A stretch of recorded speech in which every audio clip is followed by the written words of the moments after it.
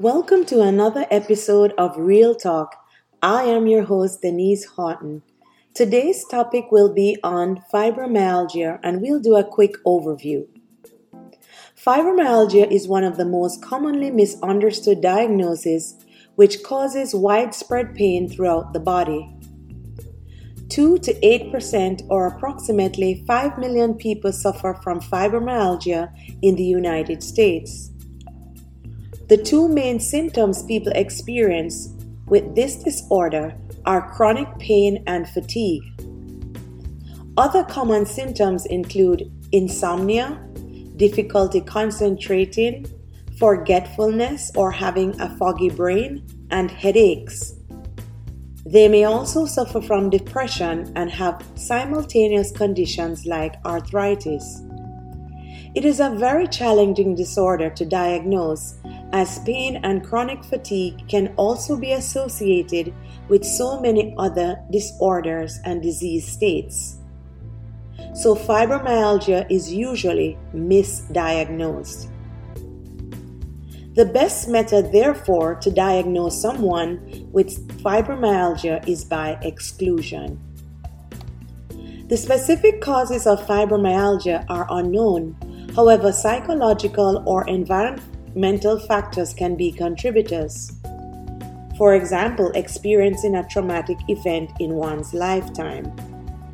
Environmental factors such as too much stress and not dealing with it appropriately. Not handling stress can lead to more pain, poor sleeping habits, and poor eating habits. Genetic dysfunction may also contribute to fibromyalgia. For example, dysfunction of the genes in the body that control certain neurotransmitters like dopamine, serotonin, and norepinephrine. These are our natural feel-good hormones in the body, and when they are at critically low levels because of gene dysfunction, then we are more susceptible to pain. So, fibromyalgia can be caused by a biological event, psychological, or environmental event, and as a result, when a person or patient complains of their pain and there is no definitive blood test or x-ray to confirm why they should be experiencing this pain, then they are perceived as delusional or hypochondriacs who are making these things up in their head. And that's quite sad. The approach that's needed to diagnose this unusual yet common disorder should be done from a biopsychosocial approach, which is also referred to as a holistic approach.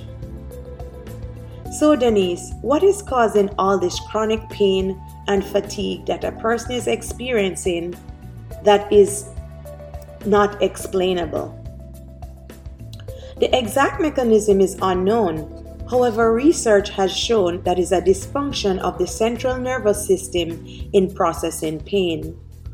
Fibromyalgia participants exhibit functional decoupling, which is a dysfunction that causes the brain waves to respond more explosively to pain. There is a hypersensitivity to pain referred to as explosive synchronization.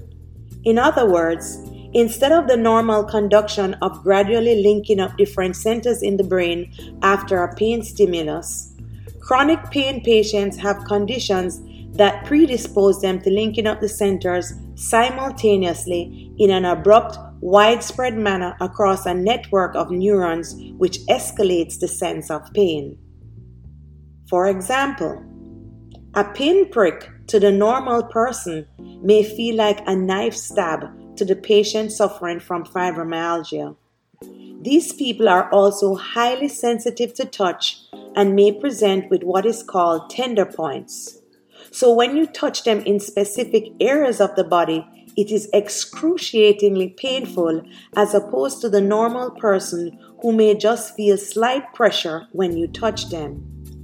The common tender points are located in lower neck in front, lower back, arm, near elbow, the knee, the hip bone, the base of the skull in the back of the head, the back of the neck, the back of the shoulder, and the upper outer buttock. Studies have also shown that there are metabolic changes in the muscles of patients with fibromyalgia, where these patients were found to have lower concentrations of ATP and phosphocreatine, which are compounds that are responsible for the production of energy at the cellular level for proper muscle function. As a result, people who suffer from fibromyalgia, well, some of them with lower levels of ATP and phosphocreatine will experience chronic fatigue and muscle weakness. So what's next, Denise? Are you someone who you think might be suffering from fibromyalgia after hearing today's podcast? Are you someone who are experiencing these pains and have been dismissed that you're delusional or a hypochondriac? I would like to tell you that you're not a hypochondriac, you're not delusional, you're not going crazy, and you're not making things up in your head. Your pain is real and you can get help. I would suggest consulting not only a medical physician, but also a physician who sees patients from a holistic overview, so that not only the physical is addressed, but also the psychosocial. It has been shown too that certain foods need to be avoided that may cause someone to be more at risk for developing fibromyalgia. Tune into my next podcast on more about the symptoms related to fibromyalgia and how you can jumpstart your health and take control of your temple. As always, before I leave, I will leave you with a passage of scripture. Hosea 4 verse 6. My people are destroyed for lack of knowledge. Thank you for joining and have a great day.